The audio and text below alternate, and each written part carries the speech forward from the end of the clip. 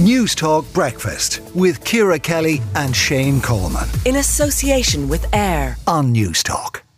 Can a sleep divorce save your marriage without killing your sex life? Tanya Sweeney wrote about the benefits of sleeping separately in the Irish Independent today. And Terry Prone, chairman of the Communications Clinic and columnist with the Irish Examiner, joins us now. Terry, tell us, can a sleep divorce save the marriage and it won't destroy your sex life? Are all of those things true? Absolutely, and Tanya is just so incredibly wise. We spend 1/3 of our life in bed, most of us, and we operate without preparation, without thinking it through. People should never, before they move in together, abide by the myth that we will be spooning all of our lives. We will be so. The reality is there are hot people, there are cold people, there are snoring people, and there are light sleepers. And most important of all, there are people on different shifts. You know, Ciara, that already there is considerable research that says that the night shift actually does health damage to the people who have to do a lot. Totally true.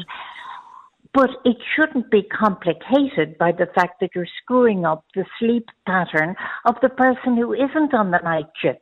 Now, clearly, this requires different rooms rather than just different beds like the 1960s movies in America where everybody was in twin beds.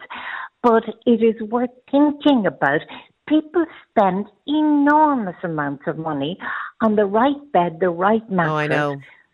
They don't think about whether it should be 2 beds, 2 mattresses. I am semi-obsessed with my sleep. I think it's partly working on breakfast, but I am, as you say, I'm a cold person. I need a hot bed, and I am also somebody who is a light sleeper. And also, you're preaching to the choir in terms of the difficulties.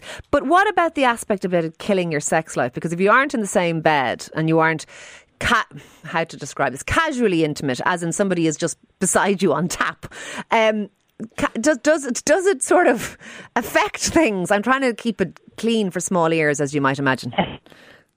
There is no particular research that I've come across that says that random, I can't even remember the word, but just being close to somebody provides you with a better life in that department. It may provide you with random frequency, but random frequency up against real passion and planned encounters, you have to measure that for yourself. But the fact is that interrupted sleep or disrupted sleep is likely to put you off that much more than being in another room. I mean, how big is anybody's house that you can't indicate that a little bit of the other would be welcome? That's actually very true. Terry, you treaded through that minefield with extraordinarily aplomb, I have to say. With grace, as she always as you always do. I would have seen a lot of this, I have to confess, when I was a GP, in that as couples got older, and very often one or other of them, it was often, and I don't mean this in a sexist way, but it was often the man. A lot of men seem to have issues with snoring, and it became massive issues in terms of the sleep because the wife wouldn't sleep, and it, actually, you're quite right, it created rancour and conflict and all of that. And actually the separate rooms and the good night's sleep seems to help ease all of those things for people. Much better to be on good terms with somebody than developing. And remember, Albert Reynolds said that it was the little things that brought you down as a politician. It's the little things that screw up a marriage. And one of the little things that can really screw up a marriage is disrupted sleep. Yeah, sleep deprivation is a form of torture. Look, wise as ever, wise and graceful as ever. Thank you very much for speaking to us this morning. That is Terry Prone, their chairman of the Communications Clinic and columnist with the Irish Examiner. You're not a fan, Shane? You don't believe in it? No. Do you know what? I went out to the loo last night, padded out to the loo as I generally do in my middle age, and it was freezing, and I got back into bed and I stuck my feet against my wife's. She was fast asleep, obviously, and I just thought, warmed your feet on your sleeping wife. And I just thought, this is lovely. Now, look, whatever works for people, it's fine, but no, not for me, I have to say.